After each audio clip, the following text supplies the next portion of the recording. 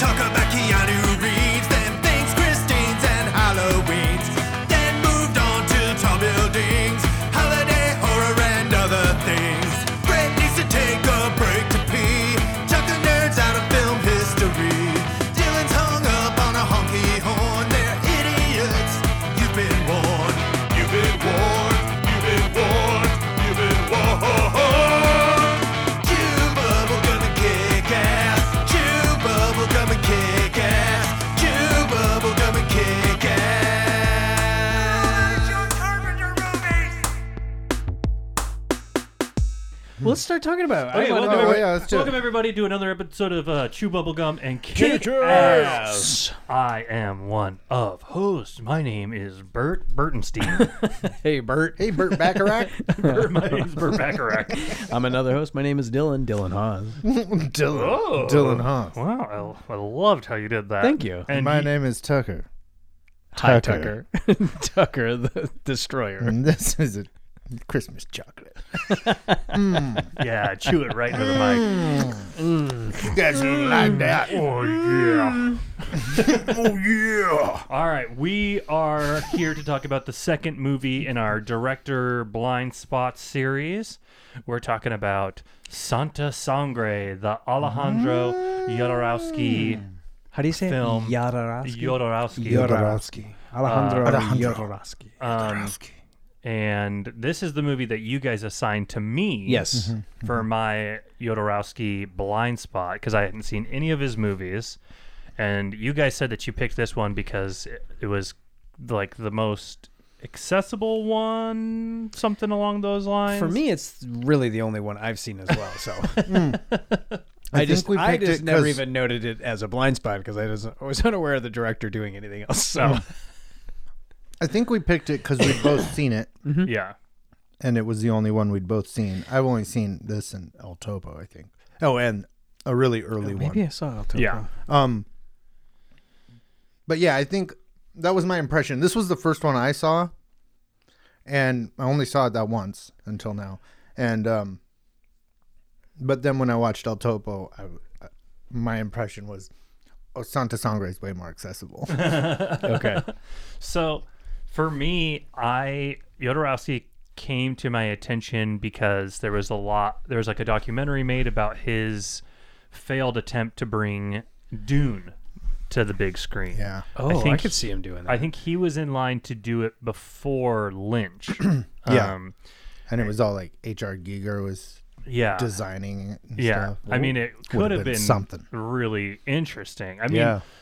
going from Jodorowsky to Lynch seems like right in line. Like Lynch is Yeah, that feels like almost just a step to the side. yeah. It's a lateral move. Yeah, for lateral sure. move. Yeah. It's interesting though because I really like Lynch's Dune for I haven't seen it in a all long the time. weirdness of it. Because Dune is weird. Yeah. Like, I've really gotten into the Dune books over the last couple of years. I've read the first 4 in the series, and they are all very weird. The first one is probably the least weird one, and it's still very weird, and they just get progressively weirder from there. Nice. Wow. Okay. The fourth one in the series, God Emperor of Dune, well, so at the end of the third one, spoiler alerts for anybody who hasn't read the Dune books. I recommend everybody should. They're awesome. I don't want to. They're awesome. You don't have to. You don't have He just to, recommends but they're it. awesome. I feel like if he says it, I gotta do it. Everyone should read the It's a lot. first one. Everyone should read the first Dune. Okay. Isn't it like 700 pages long? No. Okay. No, if you read it, if you get it like... Let's do a Dune podcast where if we you do do it one like in the- page per episode. in the mass, like the mass paperback one, you know, the ones that are like little, that's the one that I have. It's impossible to read because the letters are so small and it is like 800 pages. But if you just get like the bigger one, it's like 500 pages. I feel like I'll get more out of it that way, Maybe though. I'll just get the audiobook. Long form podcast, 1 page per episode. Yeah. It would be long. we go through it and we discuss the page. But I'll feel like I have such a handle on what's going on by page 5. Everyone should read Dune. This like the cool thing about Dune is it's like it's structured like your typical like hero's journey. Yeah. But the whole time, if you're if you're not an insane person, You're waiting for a guy to surf on a worm well, yes, the whole time. but you're the whole time you're like, I don't know what Paul is doing doesn't seem right. You know? Okay. Because basically he's using implanted religiosity messiah myth that was implanted in the Freemen, like the natives of Dune. Right. It was implanted in their society generations ago by the Bene Gesserit, who are this matriarchal sect of people who are kind of like have their fingers in everything. Sure. I watched the movie. Yeah, so you know the movie, yeah. But they implanted that story, the story of the And then they're of using the- it for their advantage. and Paul knows Paul's that like, because he has because when he does like ingests the spice on Dune, he gets to see all generations, all past and present at the same time. And so he knows this and he uses it to his advantage to get the Freemen on his side. So he's basically like manipulating them into like carrying out his will to get revenge on the Harkonnens, even though he knows it's going to lead to a jihad that's going to be a genocide that's going to like kill billions, trillions of people across the known universe. Cool. And so like that's What year was the book written? I think it was in the 60s. Okay. And it's got a lot of cool kind of like environmental allegories and stuff like that. It's really cool. And weird sex stuff too that I love. Oh, cool. That's all you into. needed to say, dude. I'm Yeah. in. It's got And weird 500 sex pages stuff. of weird But sex stuff. At the end of the third one, and this is all just to say, like, I think The end of the third one, because this the sex gets real normal. Jodorowsky could have done really cool stuff with it, but Yeah. at the end of the third one, Paul's son, Leto II, merges himself with a sand trout, which is like the baby, like the tadpole version of the sandworms. Okay. He merges with one, and then by the fourth book, which it takes place like thousands of years later, he's just become a full-on sandworm human hybrid. So it's just like a giant sandworm guy with like a face of a human and like little gimpy arms. They're like hanging from him. And it's just so weird. That's awesome. And also in the fourth one, there's a woman who sees like a revived clone of Duncan Idaho, the Jason Momoa character from the most recent one. And she sees him like climbing up a rock face, and they're all climbing up together. And she's so horny by Duncan Idaho that she's basically says, I almost jizz in my pants. I almost came in my pants just watching Duncan Idaho climb up this rock wall. And while you're reading him, you're just like, damn, Frank Herbert is a fucking weirdo. And I'm here for it. Nice. So that's how I kind of came to know Jodorowsky and also get interested in the Dune series. But Lynch taking over is kind of a lateral move. Just a quick little sidebar on Lynch's Dune. We get on Christmas Eve in our house, we have each get a present, and it's always a book on Christmas Eve. And I just always buy myself a book. The book I got this, I can't remember the name of it, but it's an oral history of the making of David Lynch's Dune. Awesome. Yeah, I'm really excited. That's about awesome. It's gonna be here today. Who the hell wrote that? it. Someone answering prayers. That's awesome. A God amongst men. Essentially. Okay, so This movie. Jodorowsky, I've always kind of, since then, I've been interested in watching his movies, but they do seem really inaccessible. They do feel really hard to Access. They seem really hard to get into. It's kind of hard to know where to start. I also know that some of his movies are a little problematic in some ways, or how. Wait, what are you talking about? I know there's like a pretty gratuitous rape scene in El Topo. That. Can't recall. Yeah, that's from like 1970, so you got to. And there was some controversy around that because Jodorowsky said in interviews that he actually raped the woman.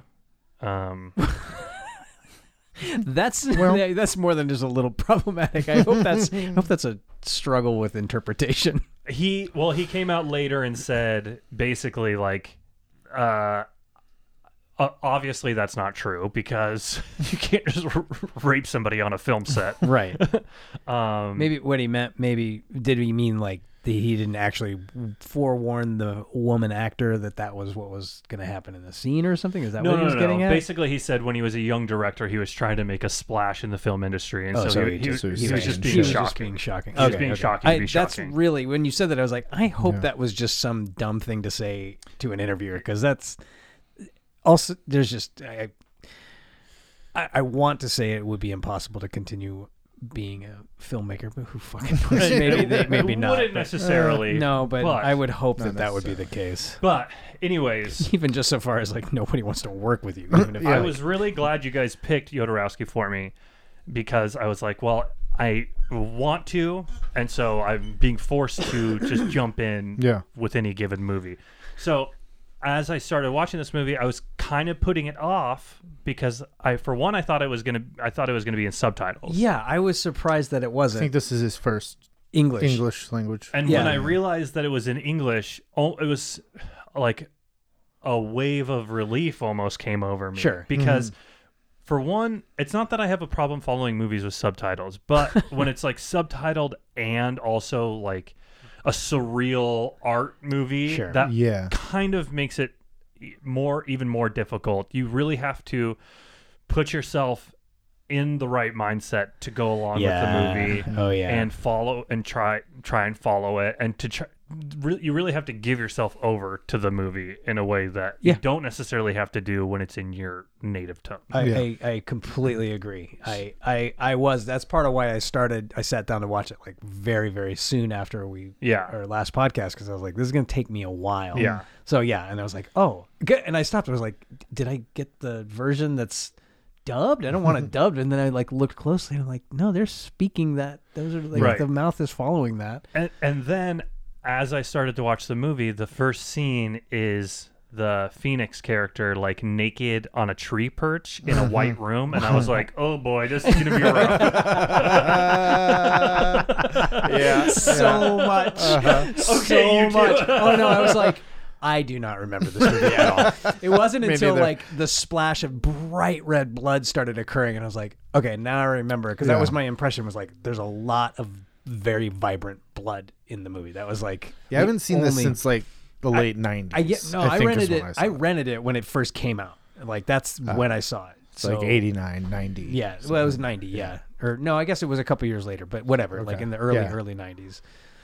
Once the knife throwing scene happened, I was like, okay, I'm into this. Yeah, whatever this is, I'm always into like weird psychosexual stuff. Oh, big time. Yeah, that was when she's like, when the knife throwing woman is the tattoo lady. When she's getting the knife thrown at her and she's like convulsing in sexuality, I was like, whatever this movie has to offer, as long as it doesn't do anything like awful, I'm gonna be into it. Once it was over, did it feel like awful things happened?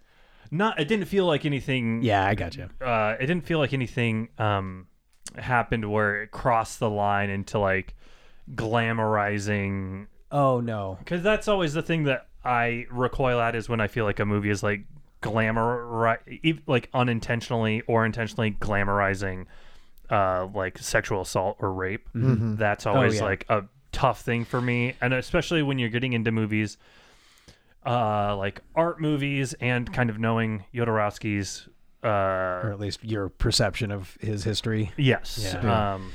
Well, and I was kind of on the lookout for that, and so when it didn't happen, I was like, oh, thank God. And to that point, with that first act of the movie where it's him remembering his childhood, that really captures that psychosexual stuff really well, because the convulsing and all that, and then when the mom comes in and sees what's happening, and then they get violent, and then he mesmerizes her, and then they're having like kind of animalistic sex that the boy, like Phoenix, spies on, like all of that. I was like, man, this is really capturing this energy in a really great way. And because that dad, the ogre, what's his name? Orgo. I love that all of the women are like pretty appealing. Like the women, like the mom is just a beautiful woman, and the tattooed lady is like voluptuous. She's and all the men are just big buffoons. Right. Except for like that one life. character, except for the... I mean, I don't know how we're going to go through this. Are we going to do like the whole walk through the plot? I kind of want to go through the plot a little bit. Okay, but okay. I did just, as the movie was going along, I was kind of mentioning right as we were starting to get into the episode that I've got like weird mom stuff because my mom was very, very, I was raised Baha'i, and in the Baha'i faith, they're like sex before marriage is like a big no-no. Sure. And my mom took that to like an even like a step further, where she didn't really want me having like any physical contact with girls Like before I was married. physical as in like Like smooching and holding hands, or like even just going on like a movie date with. one time I had a girl come over to my house this is when I was like 16. A girl came over to my house that I had like a budding romance with. Okay. And we were down in my basement and we were like holding hands watching a movie, or we were kind of like snuggled up. Sure. And my mom came downstairs and she was like, no, and sent the girl home. Oh, yeah, that's annoying. Yeah. So I have like weird stuff about that. And I've had to do a lot as I've gotten older. I've had to like examine that a lot. And what is the word that I'm looking for? Like, like when you have to rewire, or I've had to like deconstruct a lot of that and get past it. So watching this movie and movies like this, I'm always really into it because I can relate to it in a very emotional way that is weird. Yeah. Well, yeah, you feel very personal. It's a very personalization. Yeah. You have a deep personalization with it. Yeah. And my relationship with my mom was never psychosexual in a way that like I never had like an Oedipal complex or anything like that. Yeah. It was more like resentment for my mom never letting me like express my young sexuality, or like her trying to like tamp that down, control it. Yeah. Yeah. Interesting. Yeah. I didn't know that about you. Yeah. So but it doesn't surprise me knowing your mom a little bit that I do. Not that I ever didn't. It wasn't the type of thing where it was like I had like repressed sexuality where I felt like it was bad, but it was something where I always had to combat it. Sure. And because when I was like a little rebel kid, so I was like, I'm gonna make out with every girl I could will let me. But I constantly had to like hide it. It's definitely had to. I mean, that kind of parenting only invites the kid to go do whatever it is you're trying to hold them back from doing 10 times more, or become Phoenix. Well, sure. I think that kind of this kind of response. Well, I mean, the trauma this kid experiences is significant, right? But I think that I don't know. I just mean you're either gonna you're gonna go one of two ways, where you're gonna become like a weirdo, in one way where you're just like scared of sexuality. Or you're going to become a weirdo in the other way where you're just like hypersexual. Yeah, exactly. So you're probably... What the fuck is my problem? You're probably not going to be balanced. You're probably not going to have a super healthy relationship with it either way. Yeah. Okay. I remember what was my problem. I was molested. That can do it too. Yeah, that helps. So I guess if we want to try and go through the movie, so it opens plot wise, and I was surprised that the movie did have a plot. Yeah. How straightforward it was, because with that opening, with him like being a hawk, right? Like at first I'm like he's a monkey, but then like it becomes clear he's a hawk, and he's in a nest, and he's got that big hawk on his chest, tattooed on his chest. I really liked all that. I mean, now I was just like, oh boy, what is going to happen here? Is this just going to be like a weird like series of things? But I was kind of like arm's length, where I was like, it was kind of like, come on, and you're like, you like this, and I was like, I don't know if I like this, but because he does walk you through it, and so it opens with a flashback to his childhood, right? Well, even before that, like he's in an asylum. They're trying to feed him regular food, and he only wants to eat raw fish. Yeah, like a bird. Like a bird. But then, Like Mickey Rourke in Iron Man 2. He's like, this is exactly like Mickey Rourke in Iron Man 2. With his like crazy Russian accent. Bring me my bird. But then the hawk, whatever the imagery is, the hawk flying out over the cityscape, and it goes back to the circus. Yeah. And he's raised as a circus performer. His dad is the mighty, the grand, what is it called? The grand Orgo. Yeah.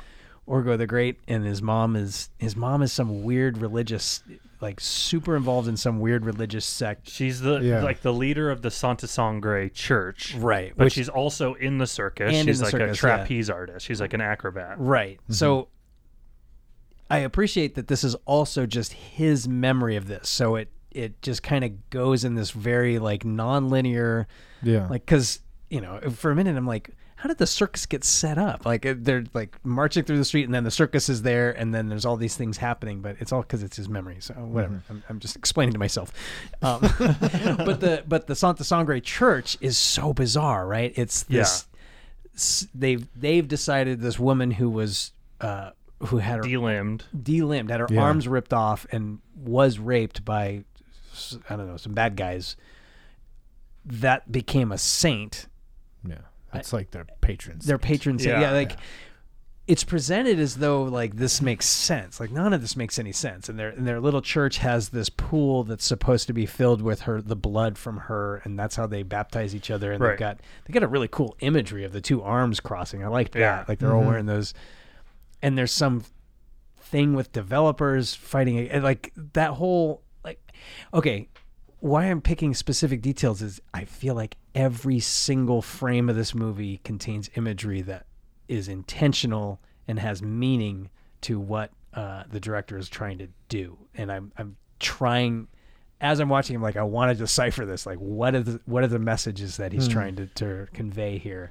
Which I feel maybe he's just trying to also just be artistic, and he's not necessarily trying to infuse it with imagery that's got meaning, but at the same time, I think he does. I think there's... I mean, whether or not he does, that it takes on meaning no matter what you do. Yeah. Like, right? No matter, yes, especially he might not even be conscious of it. That's right. That's what it is, I think. Has to do with what he's making. Because so every like depending it. on what's happening, there's specific colors, and he's like flashing, like he's lighting the entire scene in specific colors. Yeah. That means something. Like I feel like you could do a whole thesis on this movie if you. I'm sure people have. Were on enough MDMA. I think it is one of those things where it's not necessarily that each frame of the movie no, it is. That's has what like a specific correlation to like a thing. Right.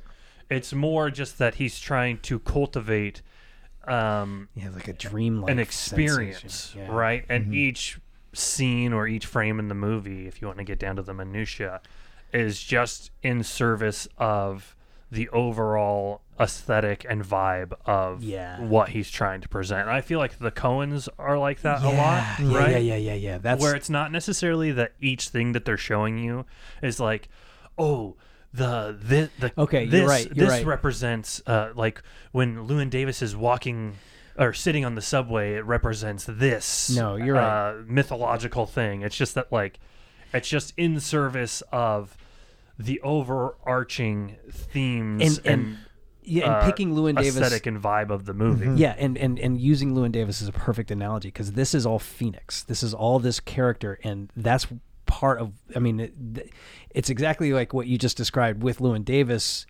To serve the general, like the movie itself feels like the character's life, right? Like it's cyclical and he can't get out of his own way. And here it feels stuffed with so much because he is so just corrupted. He's corrupted. Yeah. I mean, he started in an insane asylum, and then, that's it. That is it. Because I think that in service of the broader. This is this person's reality, and we're getting to like see this reality from the inside. So it feels uncomfortable. Like this whole movie, all I could think was, this is so not cozy. Like I do not want to be in any part of this world for even a second. I don't feel comfortable. I didn't feel comfortable for any point in this movie. There isn't a fucking moment where it feels cozy and inviting. at all. It doesn't feel cozy, but it feels really captivating to me. Oh, I'm not saying that. No, I just I know, like but, I don't want to be here. but like I the feel- whole time I'm like, I want to leave. I want to get out of this world. That's not how I felt, because I didn't feel like cozy and comforted, or like I didn't feel like it was a world that I wanted to live in necessarily, but I did feel really engrossed in it, and I felt really I was really interested in what was happening. Oh, yeah. And so it wasn't cozy, but I felt almost a comfort in feeling that like the movie was going to give me explore things that were interesting No, to me. I felt like I was in safe hands for sure. Yeah. I didn't feel like he was gonna fumble this and leave me just like, what the fuck? And I think that's all speaks to the intentionality of it, and that people like that, like artists like that because movies go through, like, you have departments and you have, and so it's like depends on how much. Yeah, this guy's like, oh my god, this is what we want, this is what we're doing, and then these a production designer might be on like, how about we express this way, and then, perfect, that, for and sure. then that falls into this and this. Well, and I remember like when, my stupid short film. I remember when we were. it's not stupid. Not stupid. It was very good. my amazing short film. Yeah, it's wonderful. We were shooting that, and we were like, Jinx and my friend Jason were the production designers, and they were setting the scenes, and we were using this house that had stuff in it and everything. They were like, wait, you had a house with stuff in it? there was it wasn't an empty house, so they were dressing it, but there was stuff, Okay. And so, but we found like this owl thing, and I was like, oh, I like the owl thing. Let's use the owl thing. And then owls kept popping up. Cool. And then like. And we're like, oh, put one up in the nursing home. Like, put that owl over there. And then like, okay, great. And then it was like during that, we had already done all that. And then we were like, oh, owls are a native symbol of death. And it was like, oh, perfect. Oh, yeah. It's like things kind of gravitate towards that's what you're doing when you're in the mindset of it. You kind of, I gotcha. things There's fall into place sometimes. a really great episode of this podcast.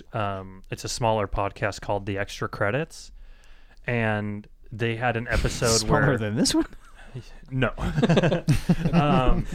But they did an episode about the movie Barbarian. Okay. And that movie is... Oh, the newer Barbarian. Okay. Yeah. That movie is like filled I with... immediately thought of like the barbarians with the the two wrestler twins? guys. Yeah. The Barbarian brothers. Yeah, the barbarian. That movie is like overflowing with symbolism and metaphor. Right. And then after their episode aired about Barbarian, Zach Krieger, the director and writer of Barbarian, heard their episode and came on, and they were interviewing him, and it was really funny because they were asking him about specific things, and he was like, with a lot of stuff, he was like, yes, that is in the movie. I had no idea that's what that was, because like even down to like the address of the house was like ended up being like the year that barbarians in history like toppled a government or something like that. And he was like, and I didn't even realize that until after the movie had come out and somebody pointed that out to me. Right. And it's like the artist is almost just dialed in some kind of unconscious method. Right. And it does remind me of Lynch in a way, because like, Lynch refuses to discuss his stuff really. He just goes completely based on instinct but the thing, like, seems. And like when he was I keep thinking about that when he was on Alex Jones on the phone promoting Inland Empire, and Alex Jones kept being like, well, what's it about? And he was like, well, Alex, God love you, it's about a woman in trouble. Like, that's all he would say. It's like, it's about a woman in trouble. Yeah. And I'm like, Why it is about a woman in trouble. It is. And I don't know this and movie. it's just like through the way he sees things. Like, to him, this isn't necessarily weird. Right. It's kind of, he sees the world this way. It's weird. It's a weird world. The world is weird. Yeah. Why does it have to make sense? Right. Exactly. And not even that it has to make sense. It's just that why does it have to reflect what our eyes are seeing? Yeah.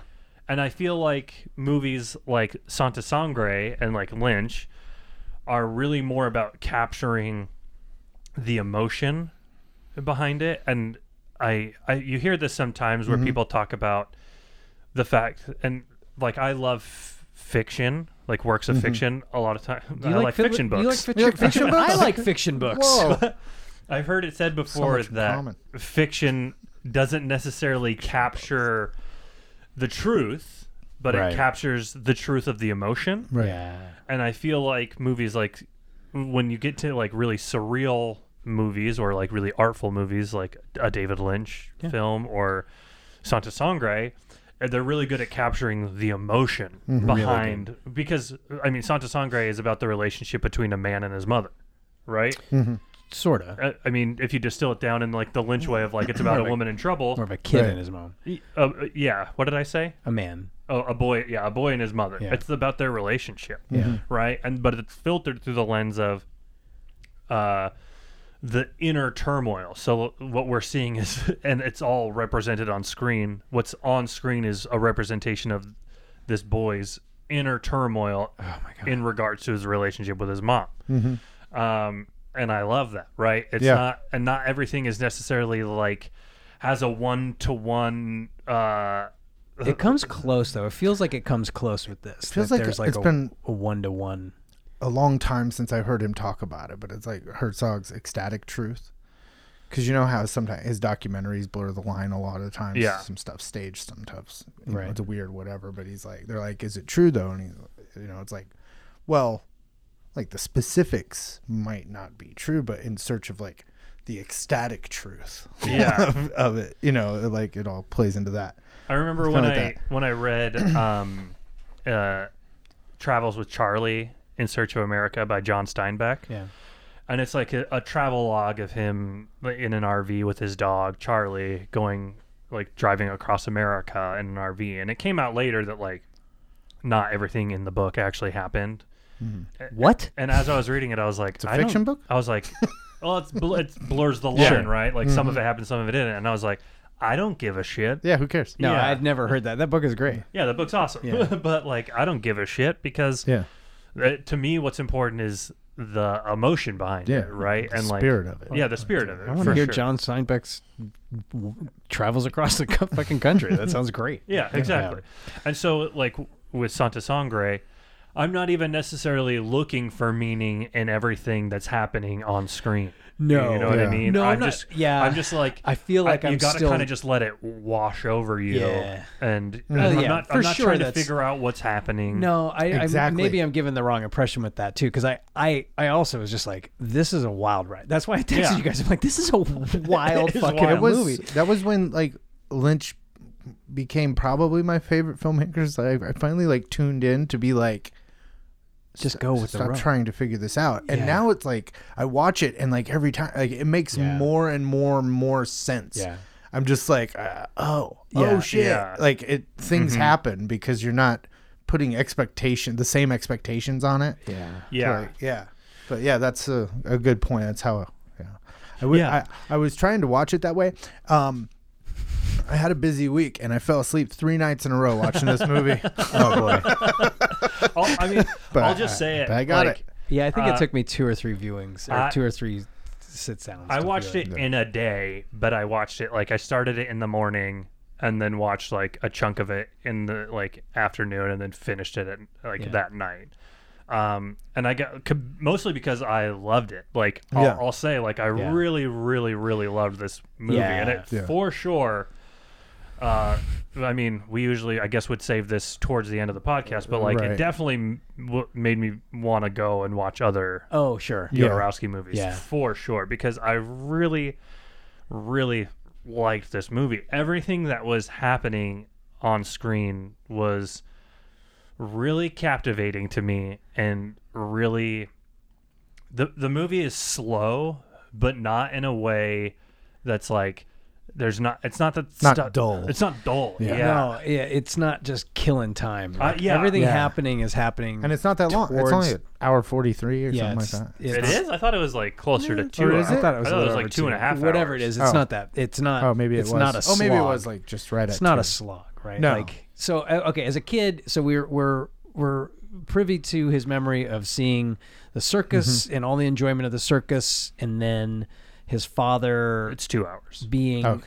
inappropriate with the having an affair, or it's implied that the dad's a complete womanizer, and then he can mesmerize his mom. He's a bad guy. He's not. Yeah, he's Orgo the Great. Oh, he's a rapist. Yeah.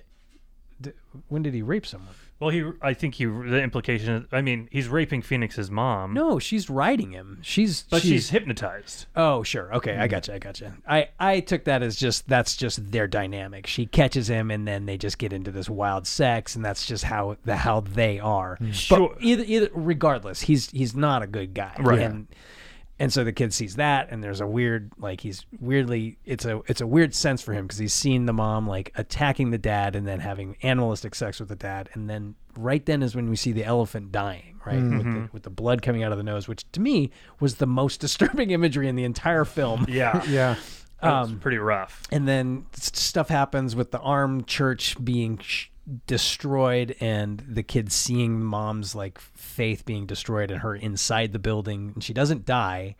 And then the next scene is when she catches the dad actually engaged in sex with the tattoo woman and throws acid on the guy's dick, or crotch area, and then he cuts her arms off with his throwing knives. Well, even before that, we also have the scene of the elephant funeral.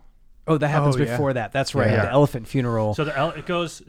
Oh gosh, and then the Phoenix tattoo. Yeah, exactly. I'm missing that. So basically, Right. as far as plot structure goes, beats of the movie, we have the knife throwing scene, and we also have Phoenix, his relationship with Alma, the little girl, the mime girl. Ooh, I'm forgetting her too. Yeah, who is a great child actor. And Phoenix, young Phoenix and old Phoenix, are both played by Jodorowsky's two sons. Yeah, when I saw the two, I was like, that kid looks so much like the grown Phoenix. I was crazy. like, man, they must have really went canvassing. I was like, oh, okay. So we have that, and then we have the Sangre church being destroyed. And the deaf mute trapeze artist is the daughter of the tattooed woman. Adopted daughter. Oh, is that what they said? Yes. I didn't catch that. It was just the kid. And so then we have the elephant. That's to ensure that we know that that's not his sister. And then as they're coming back from the church being destroyed, that's when Orgo hypnotizes, I think what's her name? Concha, I think? Let me look. Oh, the tattooed woman? Concha, yeah. Oh, okay. So, no, Concha's the mom. Phoenix's mom. Oh, okay. And so then he sees the mom having sex with Orgo. Right. That's when the elephant is dying. Yeah. And then they have the elephant funeral, the procession for the elephant, and then it's a very bizarre scene. Oh my god, that's so amazing. They dump it off the side of the cliff, and then everybody from the town comes and just scavenges for the meat, but they're all dusty and white. That is so interesting. They're all covered in dust. Yeah. What the fuck? I know. Yeah.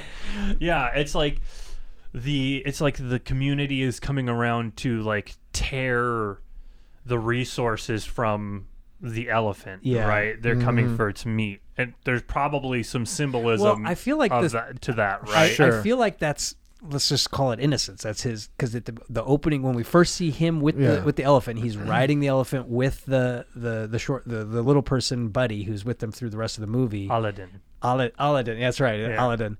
And it's just fun, and then after, because he sees the dying elephant immediately after seeing his parents having the animalistic sex, and the elephant is dying. So it's like the death of whatever you want to call it, innocence, childhood, right, levity. Right. And then he's traumatized. That's his trauma. And then seeing the rest of the world just tear that apart.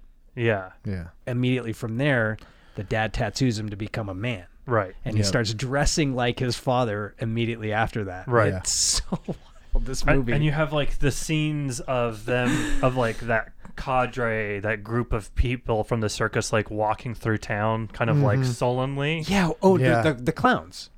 Aren't they just the clowns? And you have Aladdin, and you have Alma and Phoenix walking around together. It's That's right. Okay. It's just weird. It's so right. weird. It's weird and bizarre. Well, and it's But if you can tune into the vibe of the movie, you're just this is weird and I like it.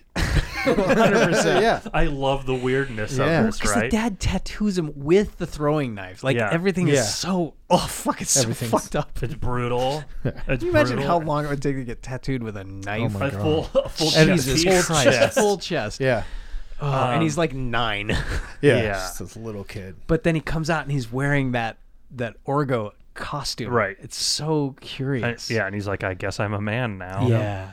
It's been bequeathed to me. I'm a man, right? But he's back to wearing that magician outfit the night that he sees his parents kill each other, right? Well, his mom doesn't kill his dad. His dad No. kills himself. Yeah. Well, okay. She dumps a She bunch of maims acid him. on. Yeah, I mean, he kills himself because why would you go on Which if your fucking that- genitals have been burned off and that's your entire existence is going around banging ladies? Right. Yeah. Yeah. My lady banger. Yeah. Which that whole scene That scene is so wild. is wild. Yeah, it's so crazy.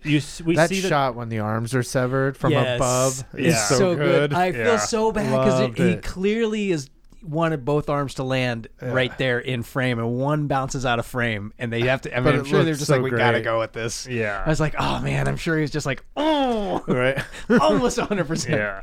So we also see that like that Concha, the mom, her act is like being pulled up by her hair, Oh, I didn't think about that. Oh yeah. which is weird. I don't know if that's like I think a that's circus. a standard. That's is a that kind of standard circus trapeze thing. Oh, Yeah. okay. Yeah. So she sees the husband and the knife throwing the tattooed lady go off, and she follows them, and Yeah. she mutilates him with acid, and he then cuts her arms off, and she thus is becoming like the patron saint patron of saint, Santa yeah. Sangre. Yeah. Right. And And then the dad walks out and just slices his own throat like right in front of where the kid can see. Right. Because the Yeah. kid she locks him in their little camper Yeah. so that all this can whatever. and then we're back in the present. We're back in Phoenix, with Phoenix in the present day in the asylum. Yeah. And this is where things get even weirder. yeah, exactly. Like because I was like, so is this whole movie just going to be in hindsight or in? I thought that. I Yeah. thought maybe that could be the movie of like it's just him flashing back, and then at the it's end, why he's in the asylum, right? And then it flashes back. And then the movie's like, well, now you know why he's a man bird. Here we go. Okay, so you guys all get it, right? We're all up to speed. Yeah. So we're all on the same page, right? Santa Sangre, man bird. So then all of a sudden, Phoenix hears his mom.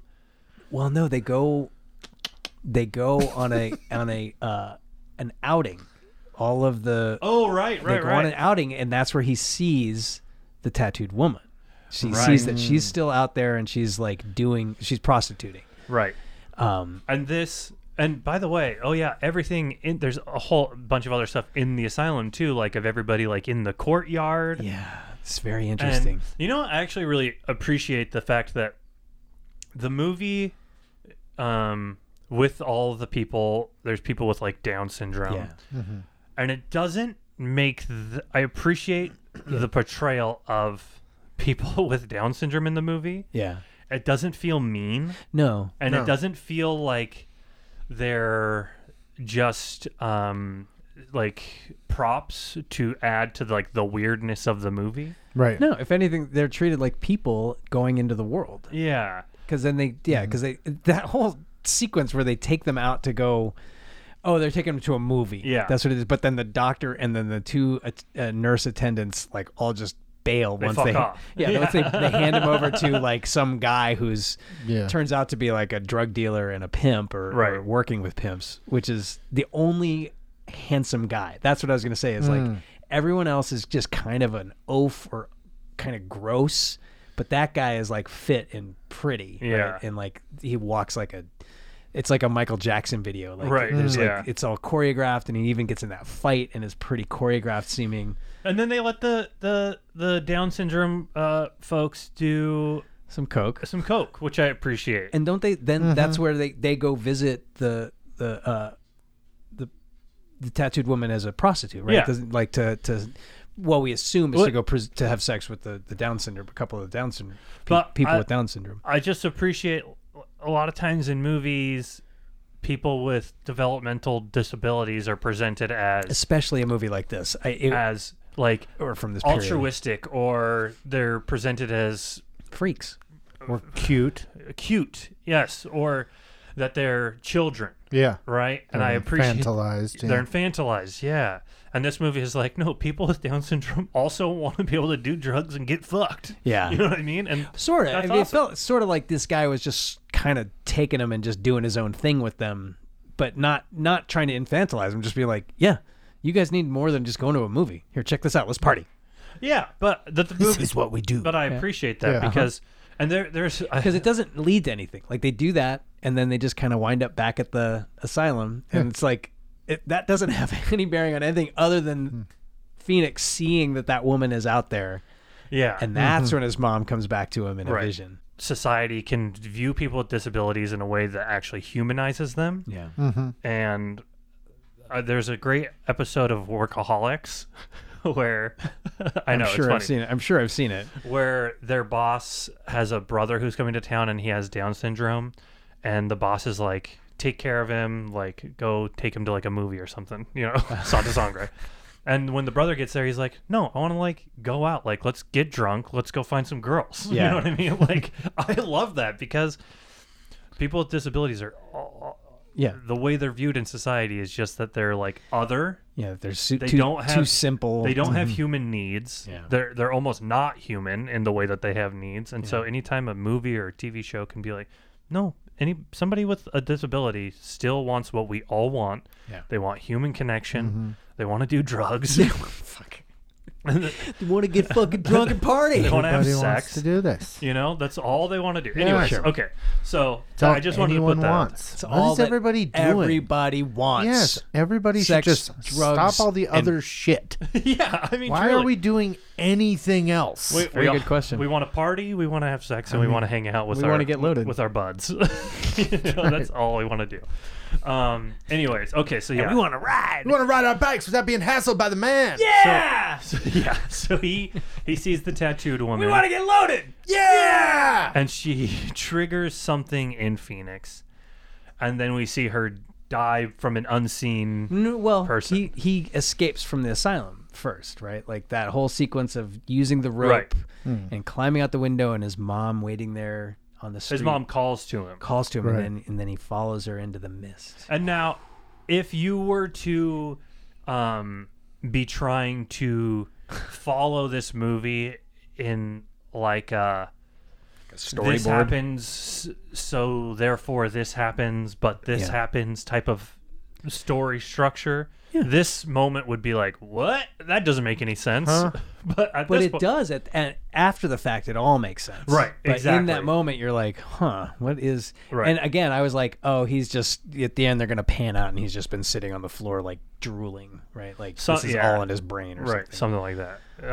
Could totally be possible. I'm glad it doesn't do that. Oh, very glad. Yeah. So he goes off with his mom, and then the tattooed woman gets killed by an unseen person. Yeah. There's an extended scene of, like, soldiers coming in to have sex with her, and like, oh no, they bring in that really, really big soldier guy. Like, it's clear his buddies are going to get him laid to have sex with Alma. And I think we all just assume, or I do as a person watching the movie, that it's the tattooed mom who they're going to have sex with. But no, she just lets the guy in there with her deaf mute daughter, right? And she's like, she's deaf and mute, you can do whatever you want.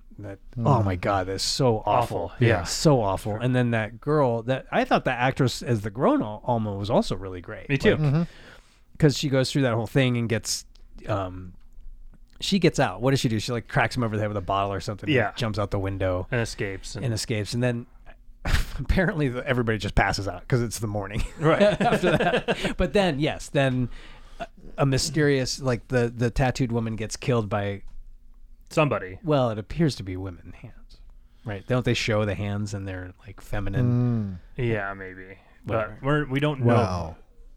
Yeah, I mean, we know. Wow. It's pretty easy to piece it together pretty quick after that. What's going on, right? Right. So then, as the plot, It's a real psycho situation. It's a Right. total It's psycho yes, situation. very you much guys, psycho. this is his psycho. It is. It is almost like Psycho It is exactly like psycho. through the Yeah. eyes of somebody who is just like a Jodorowsky. surrealist. You know what I mean? Yeah. Let's add some really bright blood to this. Yeah. Lots of it. So yeah, I mean, then as the plot moves forward, it's revealed that Concha is, we see that Phoenix and Concha have an act. Yeah, he's created that. Well, he finds Aladdin and brings Aladdin along. He's getting the It's a- crew back together. Yeah. He's assembling the crew. Well, it's like just- an action but movie. It's one of those movies. primarily Aladdin, and then he has the clowns show up periodically, but it's primarily just Aladdin, right? Yes. Mm-hmm. And they And- have a show, Concha and Phoenix have a show where she's doing stuff using his arms. Yeah, which Yeah. is really cool. Yes. Like that Yeah, it's whole really that cool. whole imagery and the I mean, if you watch, obviously we watch. If you pay attention to what they're doing a lot of the time, because it's like that kid game, right? Right. Where you put your Yeah. arms through someone else's shirt and you're feeding them and all that. Like they do that sequence where he's like buttering bread and like feeding her, and they're really Right. good at that. Yeah. Like, they must have spent a long time 'Cause like they're not pressed his back to arms. chest. Because they are her arms. Yeah. Right. And It's wild. It's crazy. It's really good. It's Yeah, it's really good. really Like cool. he's a very good like it's almost like a pantomime. And her. yes. Yeah, she's, Like, her- no, what she she's- just has to sit there, and he's No, got to what do she's that. doing with her No. face She is, just has to sit there. it very much Yeah, yeah. matches No, it is. everything It's he's really, doing really- to where it looks Well, like it's her. I think. hands. I mean, Yeah. the trick there is there's a mirror, and they're both. It's off, to the side, and they're able to see it. But nonetheless, it's really impressive how Yeah, they're it's doing great. it. right, whatever it is that you lose. By the time they're playing the piano, like I'm fully in. Like Yes. it doesn't seem like two people. It Yeah. seems Exactly. like one person's Yeah. arms. It's really well done. It does meld as you're watching it. You forget almost that Yeah. there's two separate people and one of them doesn't have arms. right.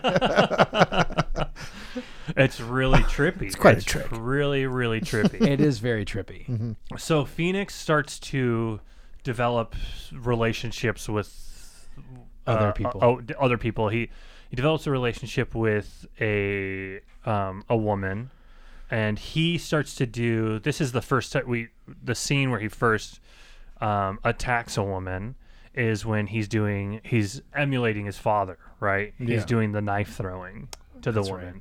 right. He puts her up against the wheel and is throwing knives at her and is explaining It makes basically. me so uncomfortable. Yeah, it's Yeah. awful. It's so uncomfortable.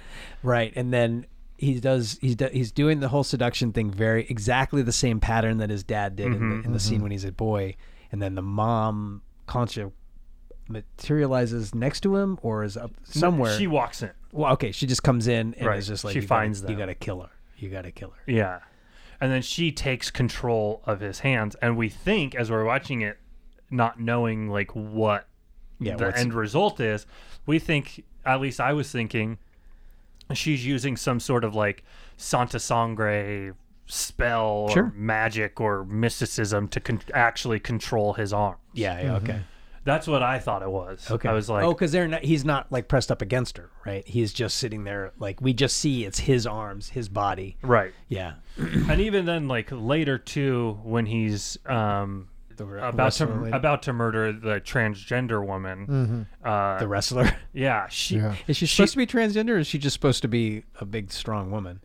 I don't think it. No, it it's- doesn't really matter. But with the actor, I'm good- not talking good about point. the actor. I'm talking about the character in the movie.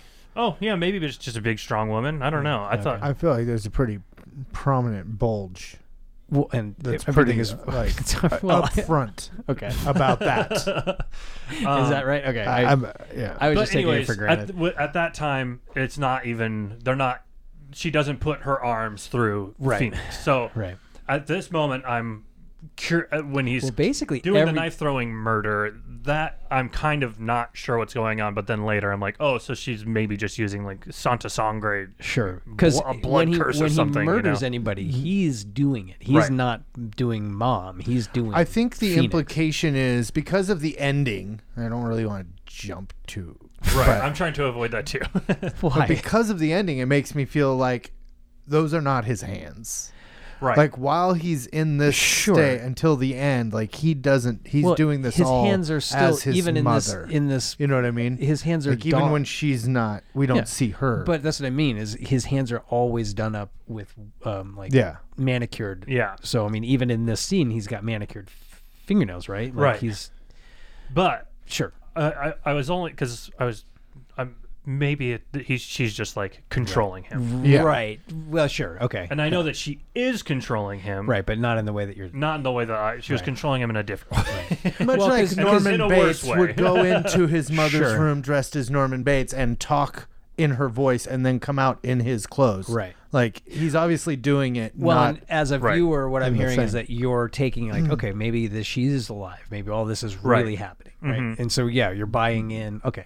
Yeah, He's- it definitely plays into that. Yeah. 'cause Yeah. you're not quite sure. Yeah. The movie doesn't want to spell it out for you what's happening. Yeah. Which I appreciate. Until it brings the deaf mute girl back and she walks us together with him through it all so we Right. can just get it hammered into our heads. But the thing is, for me, is like as I'm trying to figure it out, I'm not getting hung up No. on figuring it out. No, it I'm just doesn't like, matter. whatever it is, it's weird. yeah. Yeah, it's going to be weird either way, no Yeah. matter what this is. And I know what the movie is saying. I know that the movie is saying that this man has been traumatized through what happened in his childhood, and the way he views sexuality is triggering for him. Yeah. We call that circus trauma. Yeah. So he can't get close to anyone. It's a DSM-5. Because if he gets close to someone, his relationship with his mom is going to destroy that relationship. Yeah. Well, yeah, she feels threatened by anyone who's taking any love from her. Right, basically, exactly. right? Yeah. Because the other man in her life was, An ogre. yeah. Right. And she's Or- now, or and it's dealing with she's taking her trauma and putting it on him. Yeah. Right? Like whatever trauma she experienced in her marriage, she's taking that and then thrusting it upon him. Which is what life is all about. Yeah. Right. Yeah, it's about That's taking why we your, have children. Yeah, so we Yeah. can just somewhere to put all our shit. dilute it Give it into to them. them. Yeah. And then they take it and distort it and put it into their kids. But Fuck yeah. so So it okay, goes. so he kills the woman, and then he has to go and dispose of it, and he does like a weird painting on the corpse. Yeah. Right. That again, like what is happening? But that also Right. harkens back to the people coming out to scavenge the elephant. Like they're all white and dusty, Yeah. and Yeah, I feel like it has also something to do with the deaf mute girl because when he meets her as a Oh. kid, she's wearing white makeup. Yeah. And when she shows back up eventually, like there is kind of a sort of a side plot of her finding her way to Phoenix. to Phoenix. It's all in Mexico City, right? Isn't Yeah. that where this is taking place and filmed? So she's finding her way to Phoenix via her own series of misadventures. But by the time she finds him, she redons the white makeup Yes. and presents herself for sacrifice. And he can't. Well, I'm bringing us to the end, aren't I? Sorry. Yeah. So Does it have something to? I mean, I don't know. The more we're talking about it, I'm like, okay, so the elephant's coffin's pushed off the cliff, and then all these people that are in this powdery stuff come down. The Like, elephant does it have coffin's something amazing. to do with death? casket. Because she seems kind of. Yeah, that kind makes of sense. Yeah, like- it's like the whiteness of death, and because then, But then hers is more like just theatrical, like paint. well, right? but that is paint. He's like using a paintbrush on the dead body Yeah. in the shallow grave. He's painting, and then at some point later, I'm going to lose the thread of exactly what happens, sequentially in the film. But at some point later, he's visited by the ghosts of all of the women, and we see that there's the courtyard where he's buried. The one person we've seen him bury, there's like a dozen or so, but they're all in white, and they're all like. So I think maybe it's just him creating ghosts. As my and there's also the thing interpretation. too that he is obsessed with trying to become invisible. That feels almost him, like that's the one, like that felt a little ham-fisted because I was like, why? This feels like he edited out 15 minutes of the movie or something just for continuity or something, because that feels like it's just all of a sudden he's having a conversation with his mom about him wanting to be invisible, and like suddenly he's obsessed with the Invisible Man movie and the imagery of that. Prior to that scene, I don't remember that being any kind of a thread in the film. He's wanting to disappear more into her. Like, so if he disappears... But it feels like it just comes. All of a sudden, something's happening, and then the next sequence, he's trying to do the Invisible Man thing. Sure, but that's kind of what happens with the whole movie, is it's just kind of coming at you. It does feel marked. That does feel it comes out of nowhere. It comes out of nowhere. Different. Yeah, because if there had been something in the preamble, the prologue, whatever the sequence, him like wanting to be invisible or something. Yeah, something when he was a kid, like even just showing him watching that movie or something. I don't know. It just felt like, well, that's strange, because now think it all of a also sudden feels weird because it's a weird, it's a pop culture thing. Yeah, like right in the middle of this, it's like something that does exist that we know.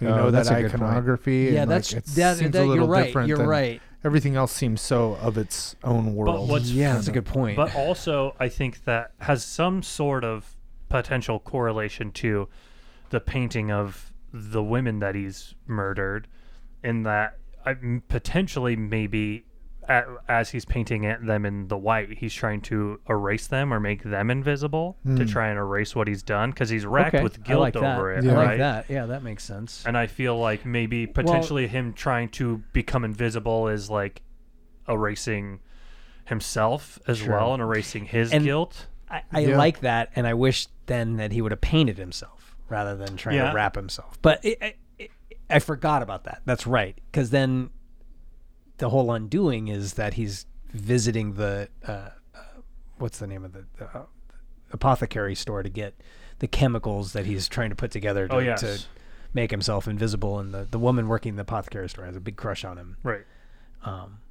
So yeah, I mean, that's the undoing, is his trying to make himself invisible, and like she kind of corners him into a date, and he's like, sure, okay. Yeah. And immediately sees the world's strongest woman and is just like, oh. And I think that one is because he knows that she can't be hurt by him, or at least that she can maybe hurt him back. Yes. No, that's exactly what it is. Right. I think that's... I think that he even says that. Like, he outright states that. I think he says... I thought I was smart, but he just says it. No, I mean, I think it's great. I think it's a cool way to go about the psychoanalysis of the character. Yeah. Is like through Jodorowsky's storytelling. I almost wish that had been just like she was able to like force him into submission, and then like squeeze his mom out of him, and like he lives the rest of his life happy go lucky with this like super strong woman who's like, I'm good. Okay, I'm safe now. Figured it out. That would be an amazing ending, right? I mean, I prefer something like that. When characters die or go to jail, I'm like, so something like that would have been like, oh, that'd be amazing. Yeah, I mean, it would be unexpected. It would be subversive for sure. Yeah, I don't know that it would be it wouldn't necessarily be satisfying. No, and it would a thematic sense, I don't think. Right. I mean, you could manipulate it to be, but sure. I mean, I guess so. Yeah. I mean, you can do anything. It's a movie. It would leave what goes on between he and Alma. It would kind of sidestep that, so it's fine. Right. It's fine. I really like that. So he's all excited to go on this date with her. Like goes into, and you're right, because he finds her in the men's locker room. So okay, so yeah, I guess that I'm still just like, nope, it's just a weird looking woman. It ain't 2023, my friend. So he ends up killing the bodybuilder woman. No, she doesn't. I thought she like pounds him around and then like walks out, and he's about to kill her, and then the apothecary woman shows up and distracts him. I thought did she escape? I thought the bodybuilder woman got away. Either way, it doesn't really matter that much. No, I guess not. That's kind of the beginning. Oh no, that's right. The apothecary woman comes in, and she sees that he's about to murder the strongest woman in the world. And she runs away. Yeah. She gets away. That's what it was. And she goes and gets the cops. Yeah, she goes and gets on a phone. This is the hang loose and on a telephone symbol that I'm showing you. Yes. That's right. And then he does, I don't remember how he does it, but yeah, he winds up killing the world's strongest woman after all. Because even she is a threat to Mom. Man, Mom is she's not a good person in this. Yeah, and so she's really fucking with his head. Pretty much. Yeah. So right after this is, I think, when all of we see that this is happening. That's the scene at the graveyard, right? Where there's because we've only seen him bury like one or two, Yeah. and then there's like dozens. And and when he buried the first woman, you see maybe some like makeshift like headstones around. Sure. Like branches like in a cross shape. And so you're almost like, oh, are there other women buried here? But then at this moment you're like, oh shit. Yeah. This has happened a lot. And it's also clearly happened a lot before he escaped. Oh, I didn't think about that. The asylum. Or I feel like that could be an like a reading, or either a lot has happened off screen. I think it's that. I saw it as that helps us understand that a lot of time has passed. The fact that he's got a show that's happening all the time and people are coming to it suggests that he's been out in the world doing whatever he's been doing for a long time. I thought maybe there was something. I mean, that's certainly as plausible as my interpretation. It doesn't matter. I mean, because my interpretation was maybe that like the reason why he was in the asylum is because he had done this before, and that's what got him put away. Yeah, they don't really talk about what it's true. They don't present anything to explain why he's in there. Ultimately, it doesn't matter because it's all in service of what the theme of the art of the movie, right? It's not necessarily like I need to know why he got put away. He's in an insane asylum because he's totally fucked up. He's a bird. Yeah, well, he's a bird he thinks he's a bird. Where would you put him? Yeah, exactly. What are we supposed to do with this bird man? I don't know. So it's happened many times. It's revealed that it's happened at least a dozen times or so. Yeah. So he's on a spree. He's been on a murder spree. He's a serial killer. Mm-hmm. Yeah, boy, those police in that town are not very good. Nope. And I feel then like they'd be able to figure that out after a little. I won't this circus leave. but at this point, Where are all the women going? we know that he's racked by guilt. Yeah. He's apologizing to them as they're descending on him. So he's not in control of what he's doing. Mm-mm. At this point, we don't know that his mom is a figment of his psychosis. Although, it's becoming clear as an audience member that, like, okay, she's clearly just... I don't know. Maybe it was just because I'd already seen it, so I was remembering, that's right. This is his... But, I mean, it just makes sense. It makes sense, but in a movie like this where things don't need to make sense. No, true. It's just as plausible that his mom has been actually a little. I mean, because doing some magic on him or something. You know what I mean? Well, it's just as plausible that his mom is just before she died has got her fingers into his mind and is controlling him. But she's not alive, right? Because she lost her arms. She's not going to be alive, and she's exactly the same. When he's an adult, she's exactly the same. She's not aged at all. So, I mean, there's little things that are peppered in. The surreality of it makes it so it's possible either way. Right. Like, sure. Yeah, it's like, it could be. And I like that could be happening, but we don't really know if that's the extent of this world's weirdness or because or not. At the end of the movie, the movie could end with them not showing that she was explicitly a figment of his imagination or of his psychosis, and end before it explicitly states that outright, and you could still have that same reading of the movie. 100%. Yeah. You know what I mean? Yeah, 100%. No, and I do appreciate... Okay, so there's a sequence where, like, they show him in bed, sleeping next to his mom, and it's, like, lovely, right? Like, it's like, the place is, like, a palatial... Yes. And it's, like...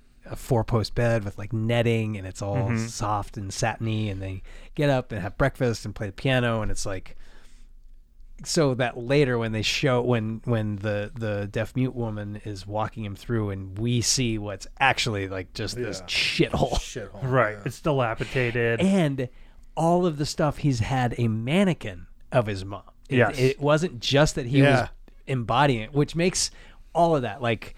He's doing that show with a mannequin, and like people are just coming to see this guy who's like, what is this guy's deal? It's amazing. And he has a Santa Sangre altar. Yes. Yeah. In whatever, it's the same home. It's the home where the dad tattooed him, right? Like it's all the same space. Yeah. There's the subplot. That's right. With the knife throwing lady. She is also a performer. That's all so interesting. And like her performance is like a burlesque as she's a little girl in like a schoolgirl. Right. And all of the men are like, all of it is so icky. Yeah. And all the men are gross. All the men are gross. So gross. Yeah. There's that Except for one him. shot of her like he is dancing. so pretty. He is like such a shot pretty down guy. with all the men like grabbing at her legs. Oh and, like, gosh. Yeah. it's so gross. But Phoenix is not. Phoenix is like a beautiful man. And he like seems gentle Yeah. to like the women, like the apothecary woman. Like he seems gentle. Well, especially because he's like a magician with his hands. and he's got like a feminine quality to arms. him too. Yes. Yeah. Very much. So Alma finally finds her way to Phoenix. Yeah. At this time, and she is able to. She puts on her old costume. Yes. Like they're both in their costumes from when they Right. were little kids. That's And she's able to break Right. through to him. Yeah, because the mom is telling him to kill her, and Yeah. she is just right there offering herself, and he can't do it. Right. And I'm like, what does that mean, though? What? The innocence, is that like the last little? Yeah. My interpretation of it is that It's the last good thing from before, There you go. maybe. she represents something to him. Well, that was the love that lost, right? Because he's trapped in that camper, and he sees her being dragged off by the tattoo mom into their old 50s car and driving away. And it's so like a mirror image. Like he's looking out He's the window of trapped. that camper watching that. And then when she's being driven away, she's in the back window of it. In the same so way. it's like all of this, he's been trying to find her again. And maybe that's why he's painting those women when they're dead. Oh, like he's, yeah, maybe. Because and so when she shows up, there is that moment of just like, this movie's already awesome. painted. You're I don't need to do anything. But I do think she's meant to represent whether it's like childhood innocence or the life that he knew before he had experienced that trauma that changed everything for him. Or it's just meant to represent like the kindness that she always gave to him when nobody else really did. There's also that, like, I mean, it's very specific circus trauma that they both suffered. Yes. You know, they're. I think the circus like itself is supposed to be a symbol. the one person in his life that can kind of understand him. Yeah. Well, and it's understand where he came from and he what doesn't happened. And she doesn't expect anything of him, and she doesn't want anything from him. Yeah.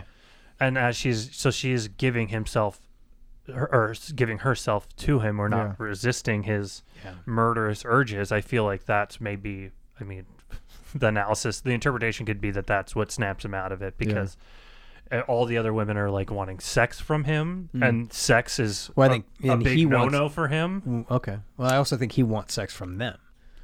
Or something, right? Like, I don't think he knows what he wants. Yeah. I think his mother and father have traumatized him so brutally that he doesn't even. I don't think he even knows what he wants. It made me think of me and my sister. Honestly, because that's gross, bro. Me and my mom or me and my sister kidding. talk about it, like when we talk about our family and stuff, and like sometimes every now and then we'll be like, you know, you're the only person that understands this. Oh yeah, Like, you know, it's like, Sure, of course. we share this thing. We went through this thing together, and we're the only two people that went through this. Right. Like, it made me think of that when I was Right. they were coming together. Yeah. Yeah.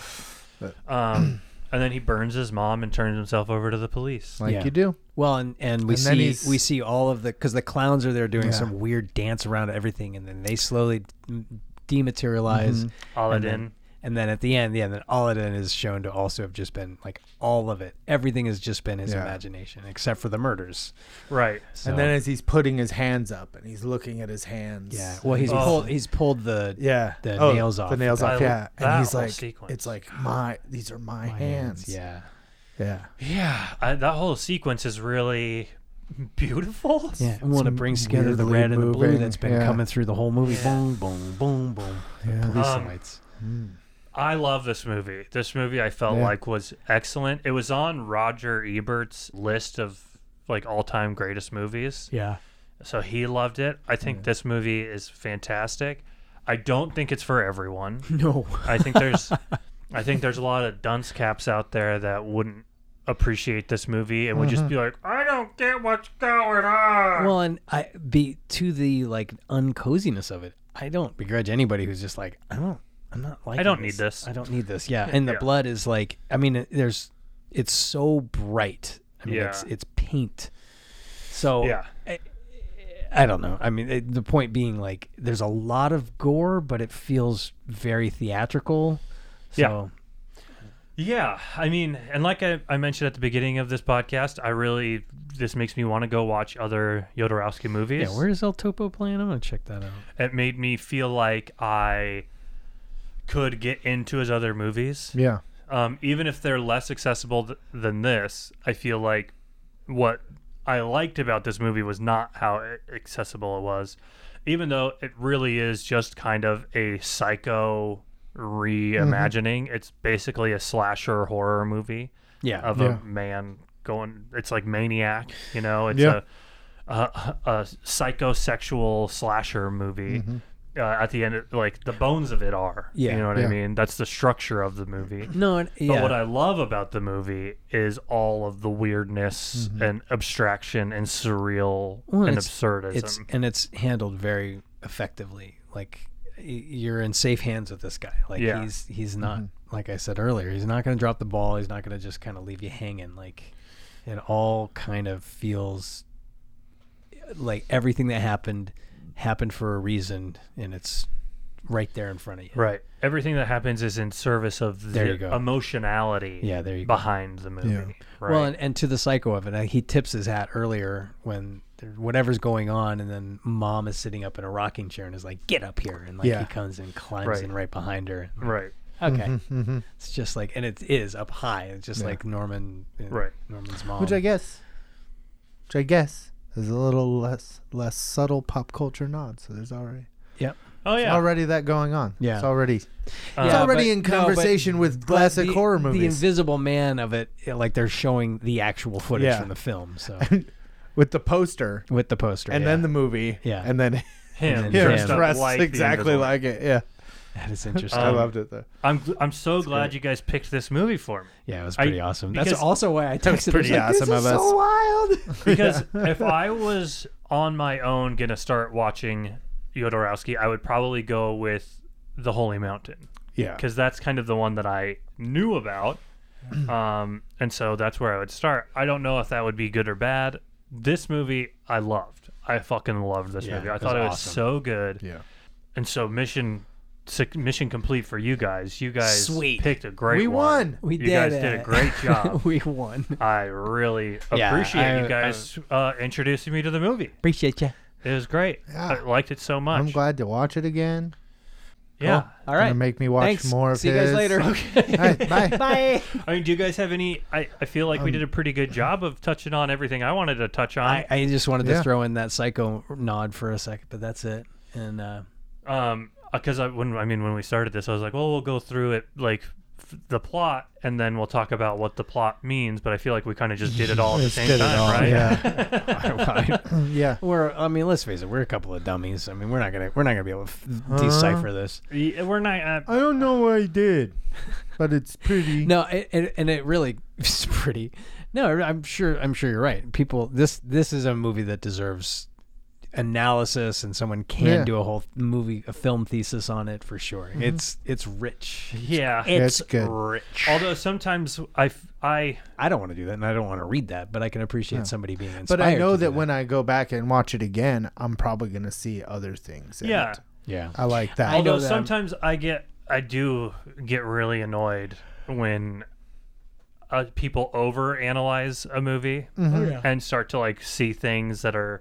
I mean, see whatever you want to see in a piece of art. You know what I mean? But then appreciate the art. Appreciate the art while you're doing it, because you have like, you know, with like The Shining, where people are just like, and this is what this means, and then this is here, so it means this, and I'm just like, shut the fuck up. You know that documentary, Room 237. That's I like that documentary a lot, but there's like a couple of the segments, where I'm like, yep. Yeah. Right. Like, that's obviously part of the text. I think that you're saying it's all about that. Right. Whereas I'm saying that's a part of the text that's creating this whole overall thing. And it is about those things in that way. Right. But then there's other segments where it's just like, you're crazy. Yeah. You have too much time. You have too much time. And it almost gets to when you overanalyze something, it destroys some of the magic behind it, right? Where when you dig too deep into something, it just becomes another thing almost, right. You know what I mean? Yeah. And something like this, I don't really want to overanalyze it. I want to analyze it as I'm watching it and appreciate what it's presenting to me, but I don't want to then go and like write a thesis on why I think it's actually a statement on whatever the like capitalist culture in Mexico City in the 1970s. Right. You know what I mean? Yeah. Like with Room 237, I feel like a lot of it is stuff like that or can kind of start to get to stuff like that where I'm like, you're kind of over-analyzing it to the point where you're getting away from what's actually in the movie. Yeah. Right. You know what I Yeah. mean? That's We're where losing it sight gets of the weird. art. Yeah. Exactly. And this is art, this movie. Yeah, and it really is. And I say that fully knowing that art is pretentious or can be pretentious. Yeah. But I love art. I love art too, but I love, and this movie does it. But I also think Freddie Got Fingered is art. Yes. So I have a wide-ranging opinion of what is and what can be art. My favorite Unless types it's of popular music. my favorite types A of lot of things it's good art. are where like the intersectionality of lowbrow and highbrow. That's like my favorite type of stuff. Sure. I watched And yet you don't like Quentin Tarantino that much. Oh, speaking of this, which you might not like, because we were just talking about Room 237. I just watched a documentary called Lynch Oz, and it's kind of the same thing. In fact, the director of 237 does one of them. They're kind of like interviews, I guess, or like audio, like essay, and they do like video essays about Oz and its relation to Lynch throughout his career. It's everywhere. It's all over his stuff. But one of them was John Waters was talking about it, and I've always like had this weird like hand in hand with John Waters and David Lynch, where I was like, it feels like they've got the same cultural influences, kind of come from like have a similar sense of humor in a way, but then like it's like highbrow and lowbrow art films on either end. But I've always felt like, and there's that picture of them like the first time they met outside Bob's Big Boy, like shaking hands, and I'm like, it's like one of my favorite pictures ever. But having him do it and talk about Lynch's work, I was like, oh yeah, this makes so much sense to me. And I like high art that plays in the low art. I mean, they have a whole sequence of wrestling. Like the fact that it is so steeped in movies, and it has, it's obviously got these ties to Psycho and Hitchcock, and then the Invisible. Like, I like that those things are part of it, right? Because it cuts any sort of pretentiousness about it, because it makes you feel like, oh yeah, it's coming from things we recognize, in a way. It makes it feel like the filmmaker understands that pretension is off-putting. Right. You know what I mean? Or it can be off-putting. Can be, yeah. I don't know. I like pretentious stuff too sometimes. Yeah, me too. But sometimes it gets on my nerves, and sometimes it's when it's not good. It's like people trying to be artistic who maybe not just don't have it. That feels like almost that feels like forced. it's almost like another theme of this movie. I mean, the entertainment is a circus, which is really ridiculous. And like that funeral procession, like all of the circus people are done up in like classy, but they're still looking like weird circus people marching through the town. Right. Orgo's get up during the procession. Yeah. He's got like the sequin purple vest on, and it's great. and it's And that's feeding like- it to the that's masses, kinda- right? He yeah, that's dumps low the fucking, art, and he right? dumps It's the circus. fucking, It's like- he dumps the elephant body down there, and they're just feeding off of it. Right. Okay. Yeah. Either the masses or the ghosts. I don't know. I'm not I think sure it's how the I masses feel because about they're them. dusty. They're not white. They're like gray. They're gray. I know, but that's kind of how they are in his vision of the women in the graveyard. No, they're isn't it? white. They're They're more all white? white. Yeah, Okay. they're very white. Yeah. All right. Well, so what do we got? What Those are are we dirty talking about ghosts. next I don't week? remember. What is the We next are one? watching In the Mood for Love. Oh, shit. by We're Wong watching Kar-wai. Tucker's movie. Oh, Yes. that's right. Wong Kar-wai. Wong Kar-wai. Our most recent film. I cannot wait for you guys to watch this movie. I'm excited. I'm Oh, it's excited on to Max. watch it. Yeah, Okay, it's good. on Max. Cool. I can't wait to get to it. I almost started watching it before this episode, but I was like, no, I want to stay in Yeah. Santa Sangre Yeah, yeah. vibes before I move on, and I want to talk about Santa Sangre before I move on to the next thing. I'm really excited to get to it. Yeah. You guys got It's gonna anything be else? red. You guys got anything else? No. I definitely feel like Santa Sangre filled a hole in my Your filmography. film watching history. Okay. Yeah. So I'm happy Cool. about that. Sweet. We're killing it. Yeah. We're doing great. It's like when I finally watched great. the Great Muppet Caper. No, wait, the Muppets Muppets. Christmas Carol. It's the best version of A Christmas Carol. Let's be real. Oh my god. Well, it's good. Michael Caine is I the like best Scrooged. Scrooge. Michael Caine is Scrooge. but Michael Caine is the Goddamn, best yes. straightforward Scrooged Scrooge. the best. Yeah. Yes. From the straightforward. From the straightforward category. Yeah. So I can learn to pick ourselves back up. Why do we fall, Master Bruce? Oh my god. Learn to pick ourselves back up. Jesus Christ. Some people just want to see the world burn. Some people just want to see the world burn, Master Bruce. God damn it. Okay. So thanks everybody for listening. That does it for us here. Do all that normal podcast stuff that you always hear in every single podcast from the beginning to the end of time. I think you hear it on Springsteen and Obama's podcast. Oh, the Obama Springsteen cast? Yeah. Oh, okay. I think it's called Barack and Roll. The rock and roll. Yeah. All right. We'll be back next week talking about In the Mood for Love. And until then, Cry macho, shitters. Santa Sangre.